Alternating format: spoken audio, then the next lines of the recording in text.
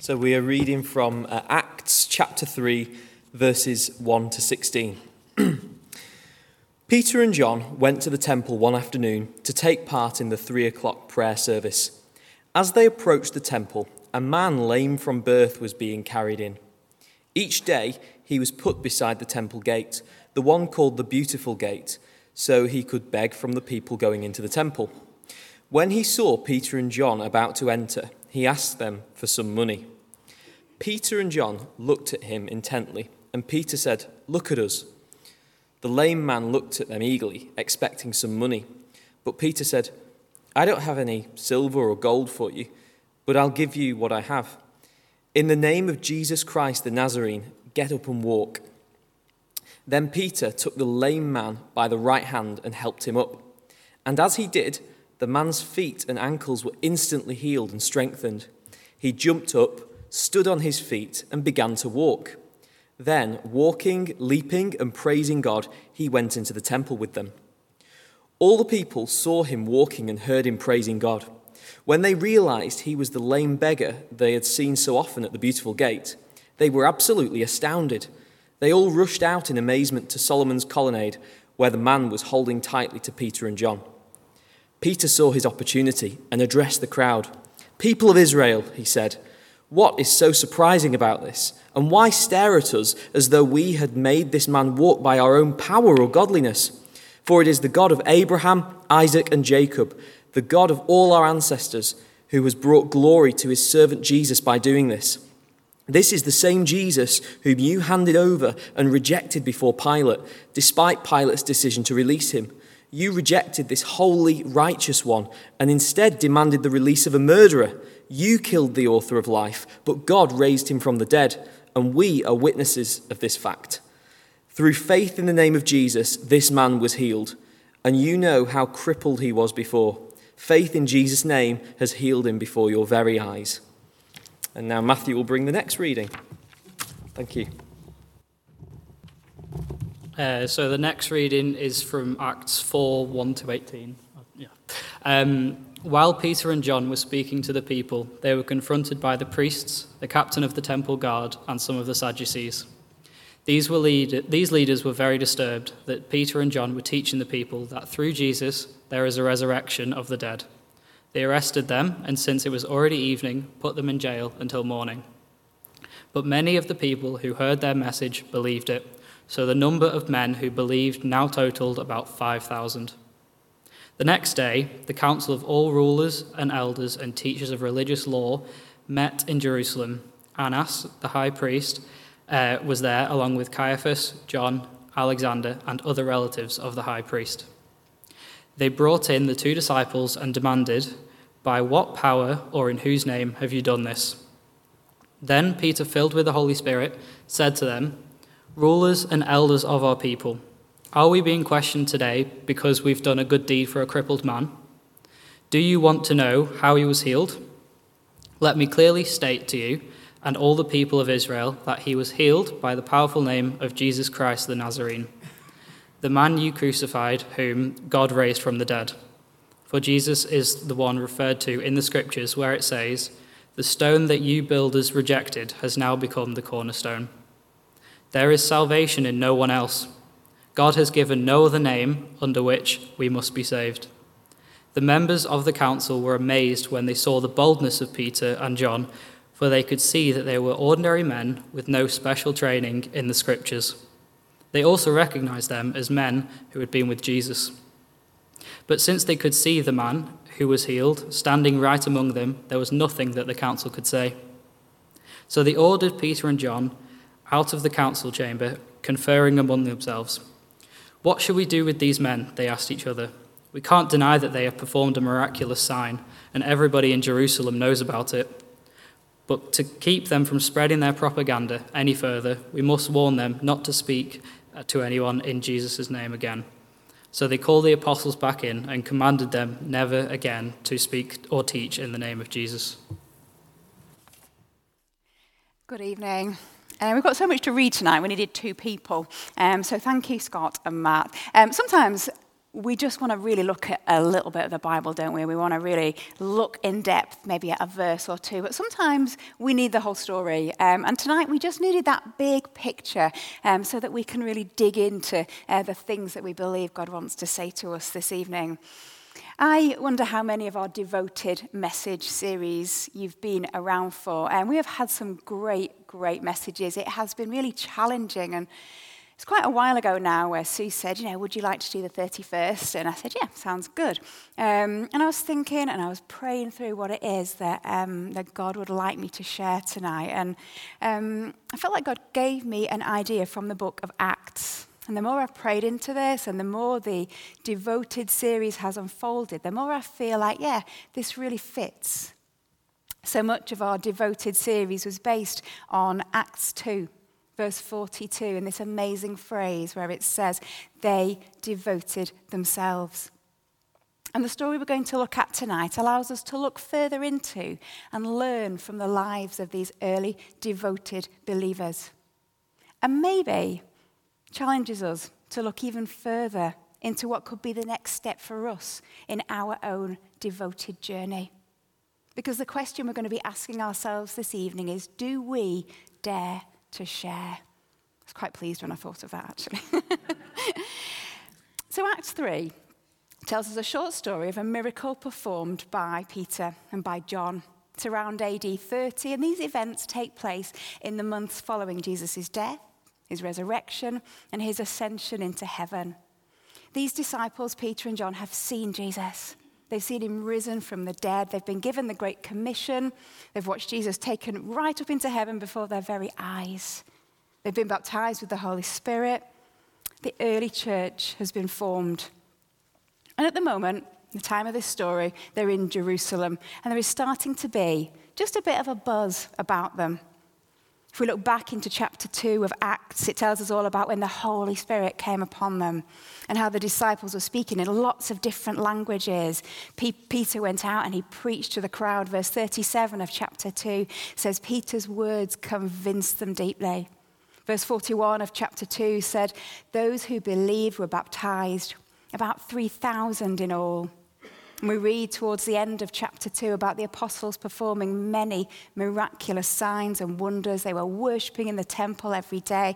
All the time, God was adding to the number of those who were being saved. It's exciting. It's an exciting time to be in Jerusalem.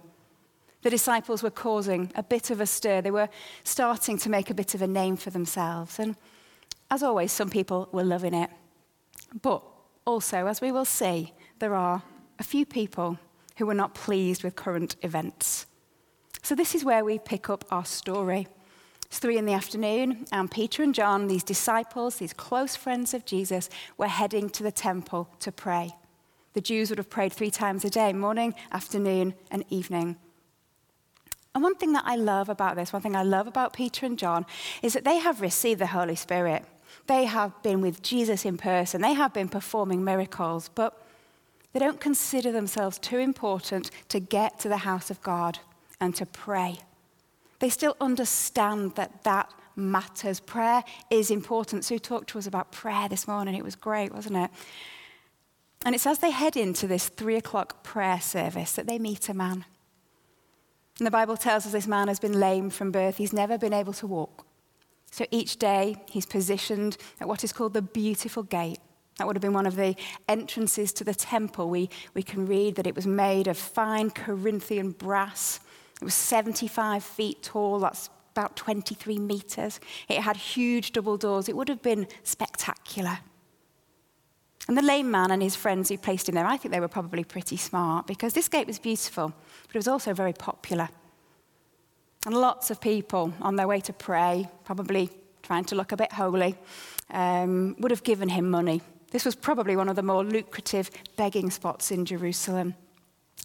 And this man was a familiar sight in that spot. He'd sat there for over 40 years, and he was well recognized. So Peter and John come along, and the first thing Peter says to him is, well, I haven't got any money. And you can maybe imagine the man's face falling. He's probably thinking, well, move along then. But then Peter says, well, what I do have, I give to you. Get up and walk. And the man is healed. And the detail that Luke, who is the author of this book and a doctor, puts into this short passage is really interesting because this passage gives specifically clear medical information about what happens. Luke uses specific terms for the feet and for the ankle bones, and he describes this idea of a socket coming together as the man leaps up. So what does he do now? Well, he does what anybody would do if they've been healed after a lifetime of begging and disability. He runs, he jumps, he shouts. He tells everyone who has previously seen him sitting there how he has been healed, how Peter and John have performed an amazing miracle. He makes absolutely sure there is nobody that doesn't hear this incredible story. Verse 11 in chapter 3 says, they all rushed out in amazement. People noticed. People knew that it was Peter and John that had done this. So what does Peter do next? Does he ask if anybody else would like healing? Does he go and look for other miracles he can perform? No. He goes straight into the temple and he begins to speak. And verse 12 to the end of chapter 3 that Scott read are the words of Peter speaking in the temple. He shares the truth of Jesus based on the Old Testament prophets. He uses stories and words that the Jews would have believed and understood. And he doesn't mess about. He challenges them on their behavior, on their treatment of Jesus, and he tells them exactly how to be saved. He is straight to the point. And maybe Peter speaks like this because he's full of passion. He's excited, I'm sure he is. But maybe he also speaks like this because he knows he doesn't actually have a lot of time. Because in chapter 4, verse 1, we read that the leading priests, the captain of the temple guard, some of the Sadducees are listening. And they're getting more and more disturbed, more and more annoyed, because they don't believe in the death and resurrection of Jesus. They are still entrenched in that Jewish law. And what Peter is saying threatens them. It threatens the way things are done. It threatens the control that they have and the power that they exert. And they can't have that. So the verse tells us that they came over and they arrested Peter and John. The implication from the passage is that this was sudden. They rushed over, they grabbed them roughly, and Peter and John are thrown in prison, ready for a trial in the morning.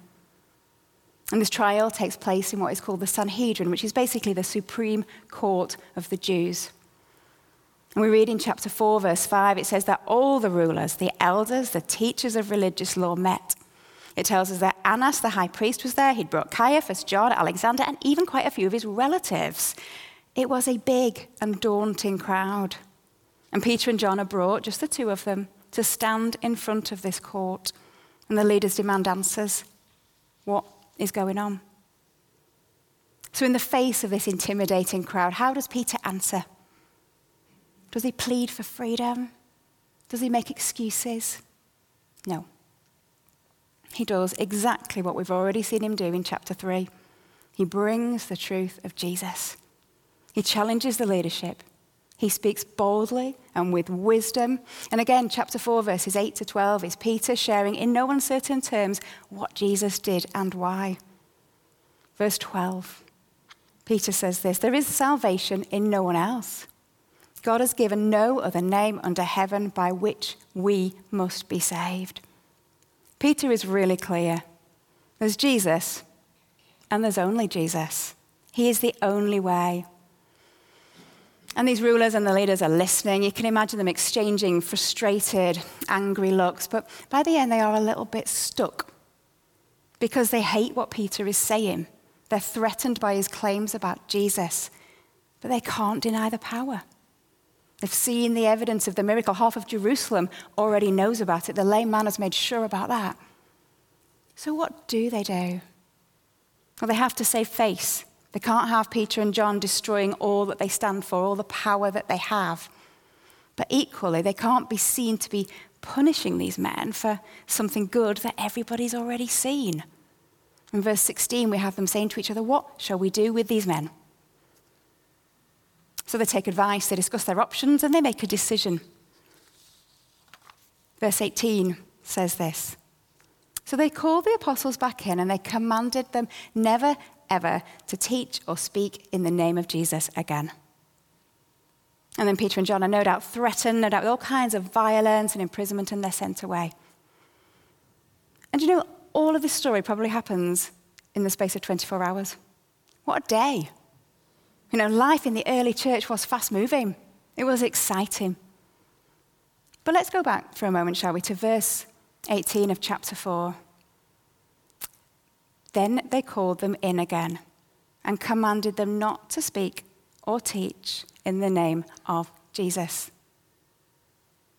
We see this message again and again. We see it in chapter 5 when the disciples have been arrested again. It's kind of a common theme in the book of Acts. Preach, get arrested. Preach, get arrested. But the instruction is the same. Verse 28 of chapter 5, we gave you strict orders not to teach in his name.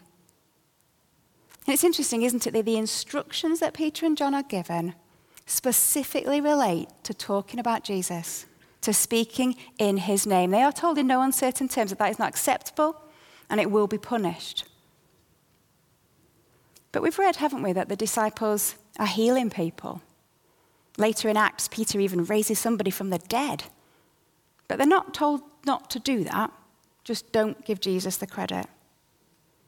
We know, don't we, that the early church are taking care of each other. They've created this amazing community, praying, living, sharing together. But again, that seems to be okay. They're not told to stop doing that. We've read about them taking care of the poor. We're told they sold possessions, they used the money to help people in need, they gave out food. Even the early church ran a food bank. But again, they're not told to stop doing that either. They're given one instruction, and it's very clear. Never again speak or teach in the name of Jesus. And I wonder, just while I was thinking on this passage, if there are some similarities between the culture of Jerusalem in those days and the culture of our Western society today. When we think about the UK today, we think about our local community. Maybe there are some parallels here. Because our culture and our community is really happy for church to be a force for good in society, to help people. People are pleased, aren't they, when churches run food banks in a pandemic? Families are happy to come and to entertain kids at toddler groups. People like it when the church takes action on poverty and homelessness. The world loves it when Christians are kind, caring people, doing good things. I hear people say, my friends say, oh, it's great that your church does that. Your church is really helpful. But there's a limit, isn't there, sometimes, to what the world wants from the church. Yes to social action, yes to community care, but there's a line that they don't want us to cross. And sometimes that's the line that takes us from doing all the great things that we do, and these things are great, into talking about Jesus. That's when the barriers go up. That's when it's fine for you to have your religion, but don't force it on me. Don't tell me what it's all about. And particularly in our Western culture here in the UK today, it's not often acceptable to have a faith that says certain things are right and certain things are wrong. So what do we do about that as a church, as individuals? What can we learn from Peter or John? What did they do? Let's have another look at chapter 3. Peter had just healed a man in front of absolutely loads of people.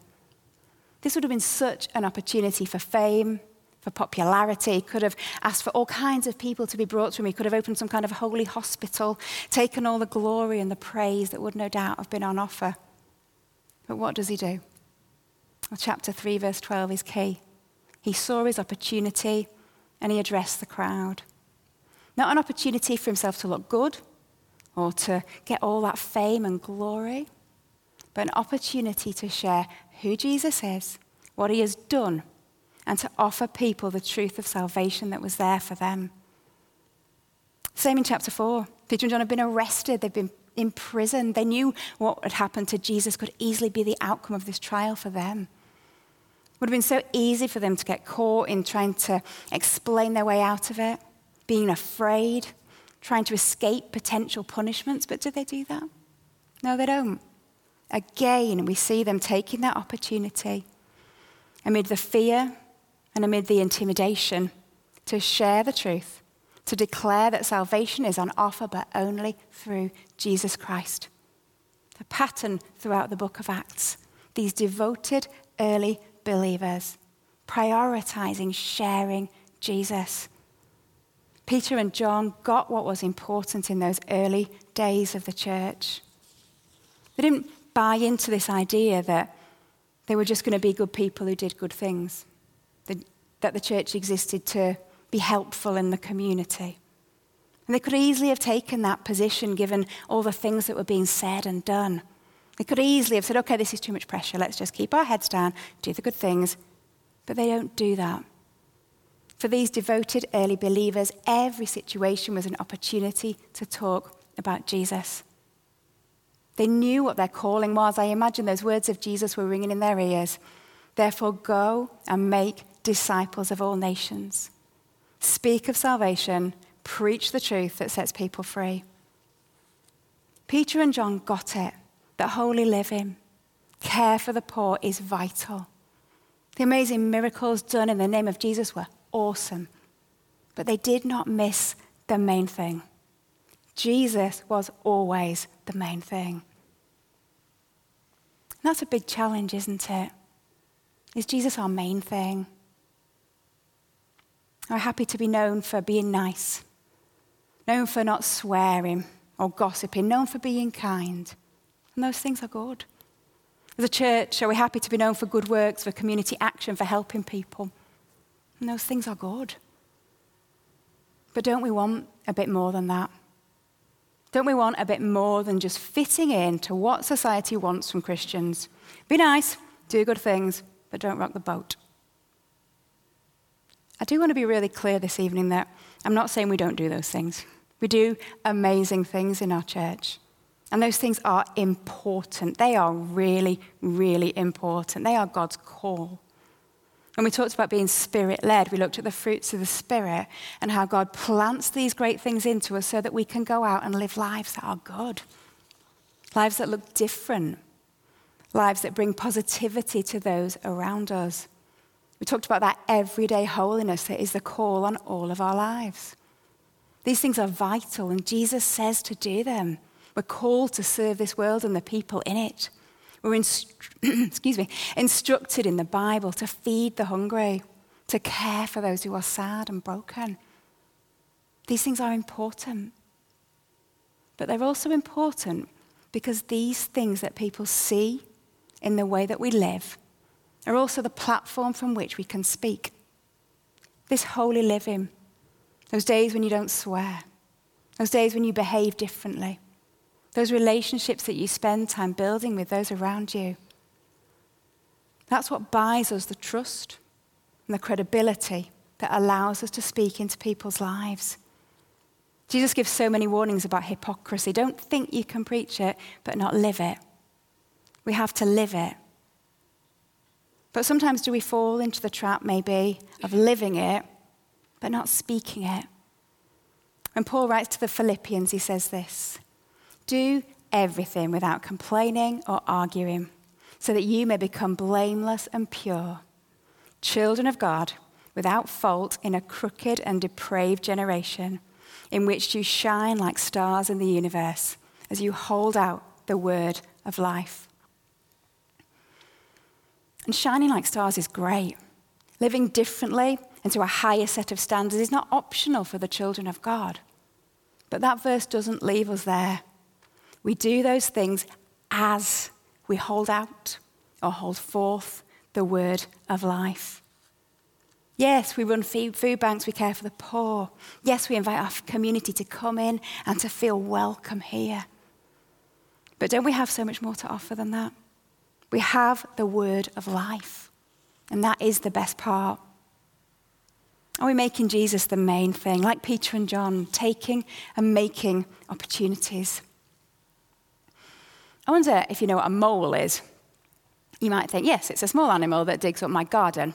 But actually a mole is also the term that is used to describe an undercover agent, positioned in a certain country or a society to fit in, so that nobody knows that they're there, but then secretly and silently to feed back information to their country's government. Possibly some of the most famous moles were the Cambridge Five, living as students, fitting in, looking relatively normal, but all the time working undercover, passing vital information to the Soviets during World War II and the Cold War, looking like everybody else, but secretly working for the KGB. I don't think God wants us to be Christian moles, blending in, fitting in, being good, keeping people happy, by doing all the things that the world is happy for the church to provide. I think he wants us to be like Peter and John and those other early devoted believers. He wants us to remember, like they did, that Great Commission is stamped across all of our lives. Go out and make disciples of all nations. And this applies to all of us. It applies in our homes, our offices, our schools, our neighborhoods. Jesus wants people to know about him. But Jesus wants people to know him. I wonder, would you like to know how good I am at this? The answer is not very good at all. And this is something I find really hard. And I'm scared sometimes.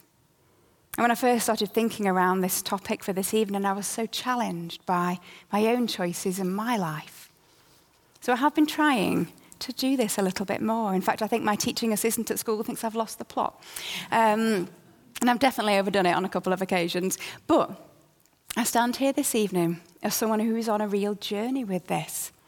So often I've patted myself on the back for being the person at work that isn't moaning or gossiping, pleased with myself if I've been kind or I've done something extra nice. But how often have I actually been prepared to take this to the next level and actually do what Peter and John did?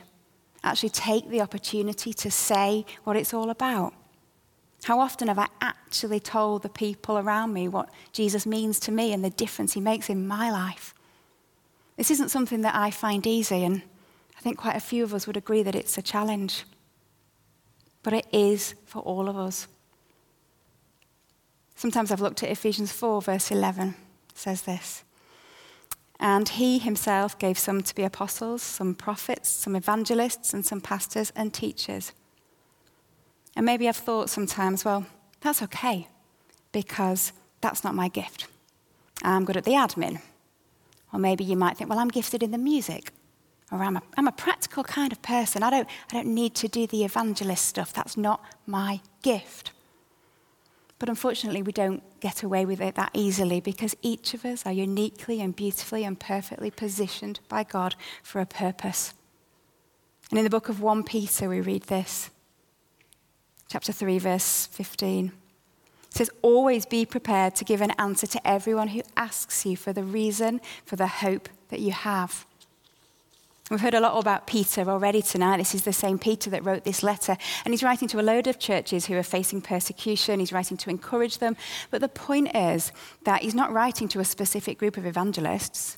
He's not writing to some special teachers. He's addressing loads of people in lots of different churches. And he's saying to all of them, you need to be ready. You need to be prepared to give an answer. And the same is true for us. We can't wait for the next Billy Graham to pop into the office or for Craig Rochelle to arrive at the door. We are positioned by God to live the holy life he calls us to and to fulfill our own great commission, to make disciples. Romans 10, verse 14 tells us this really clearly. It's a really challenging verse. "But how can they call on him to save them unless they believe in him? And how can they believe in him if they've never heard about him? And how can they hear about him unless someone tells them? How will they know if we don't tell them? How will the people in our families know if we don't tell them? How will the people in our offices and schools know if we don't tell them? How will our friends know if we don't tell them?" I wonder who God might be calling us to be that someone for. And I guess this prompts a really wide range of reactions in us. Maybe you feel great about this. Maybe you love it. You are confident. You know that God has equipped you for this, and you think, yeah, great, I'm on it. Thank you. Well, good for you. Or maybe you're a bit like me, and this isn't something that you find easy. And the thought of actually putting words behind your actions is scary. And moving your faith from that which is implicit in the way you behave to actually being prepared to explicitly say it out loud makes you feel uncertain and inadequate. Well, you're in good company, because as we read in Acts, as the disciples are released from the court, the first thing they do is they find their friends. In chapter 4, verse 23, it says, as soon as Peter and John were released, they found the other believers, and together they pray for boldness. They're not overconfident. They're not taking it in their stride. They are crying out to God for his Holy Spirit and for boldness.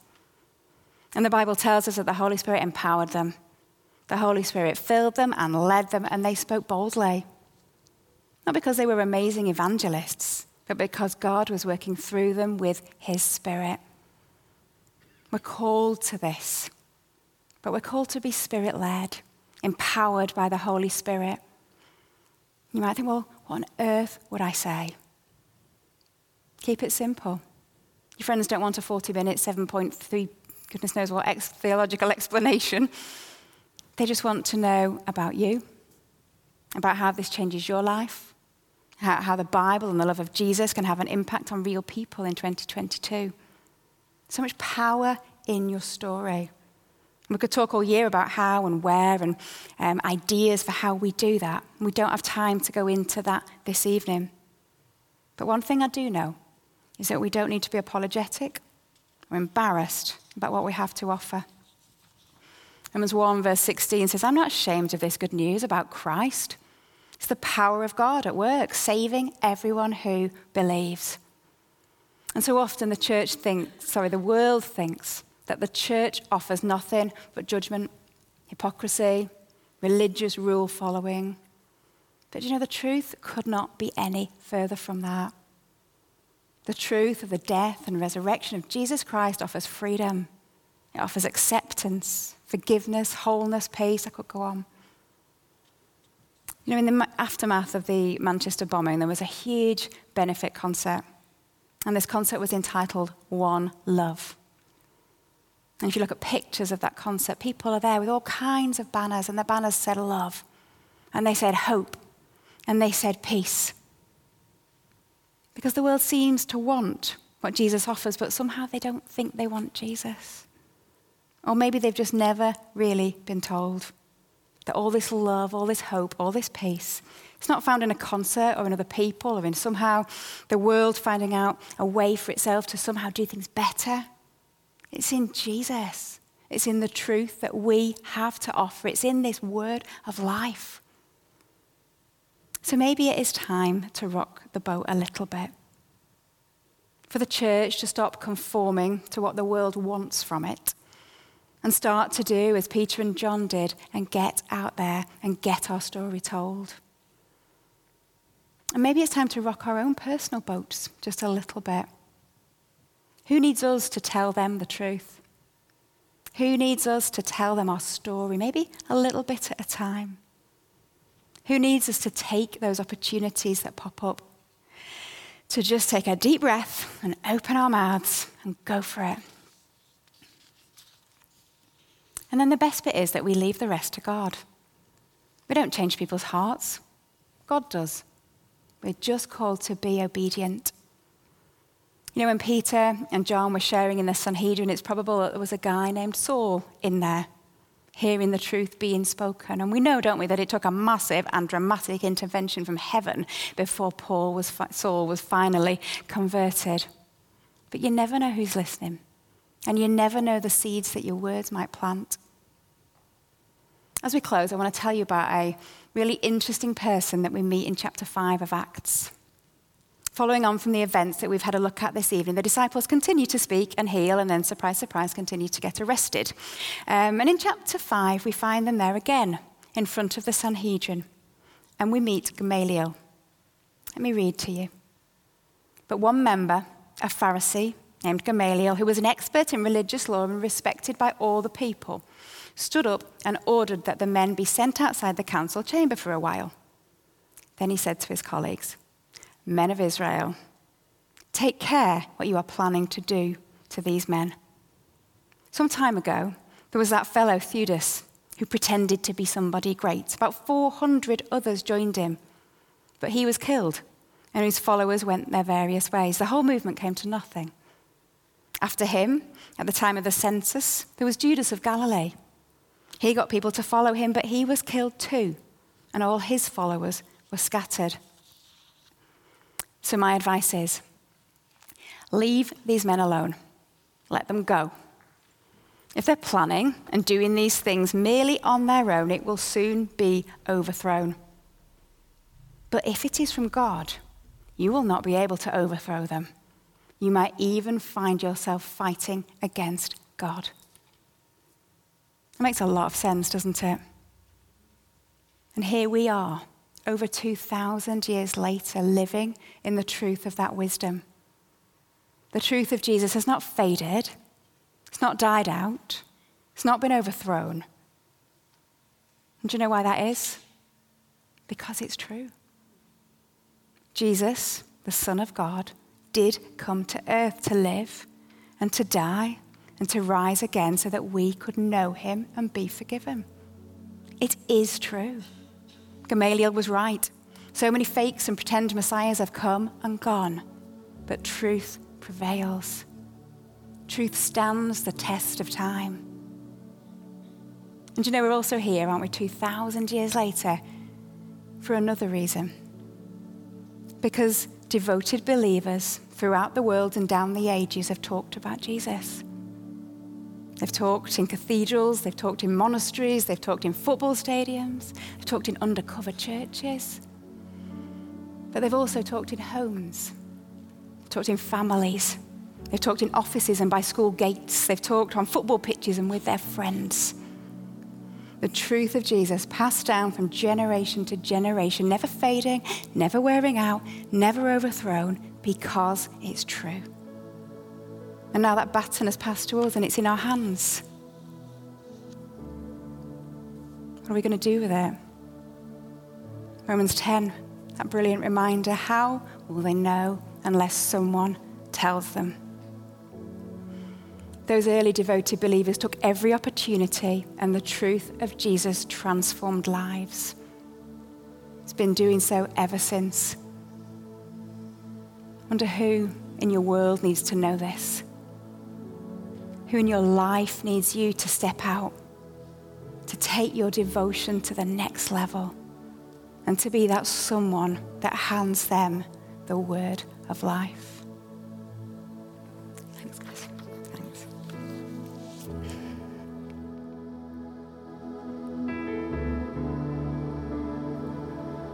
I'm just going to respond now.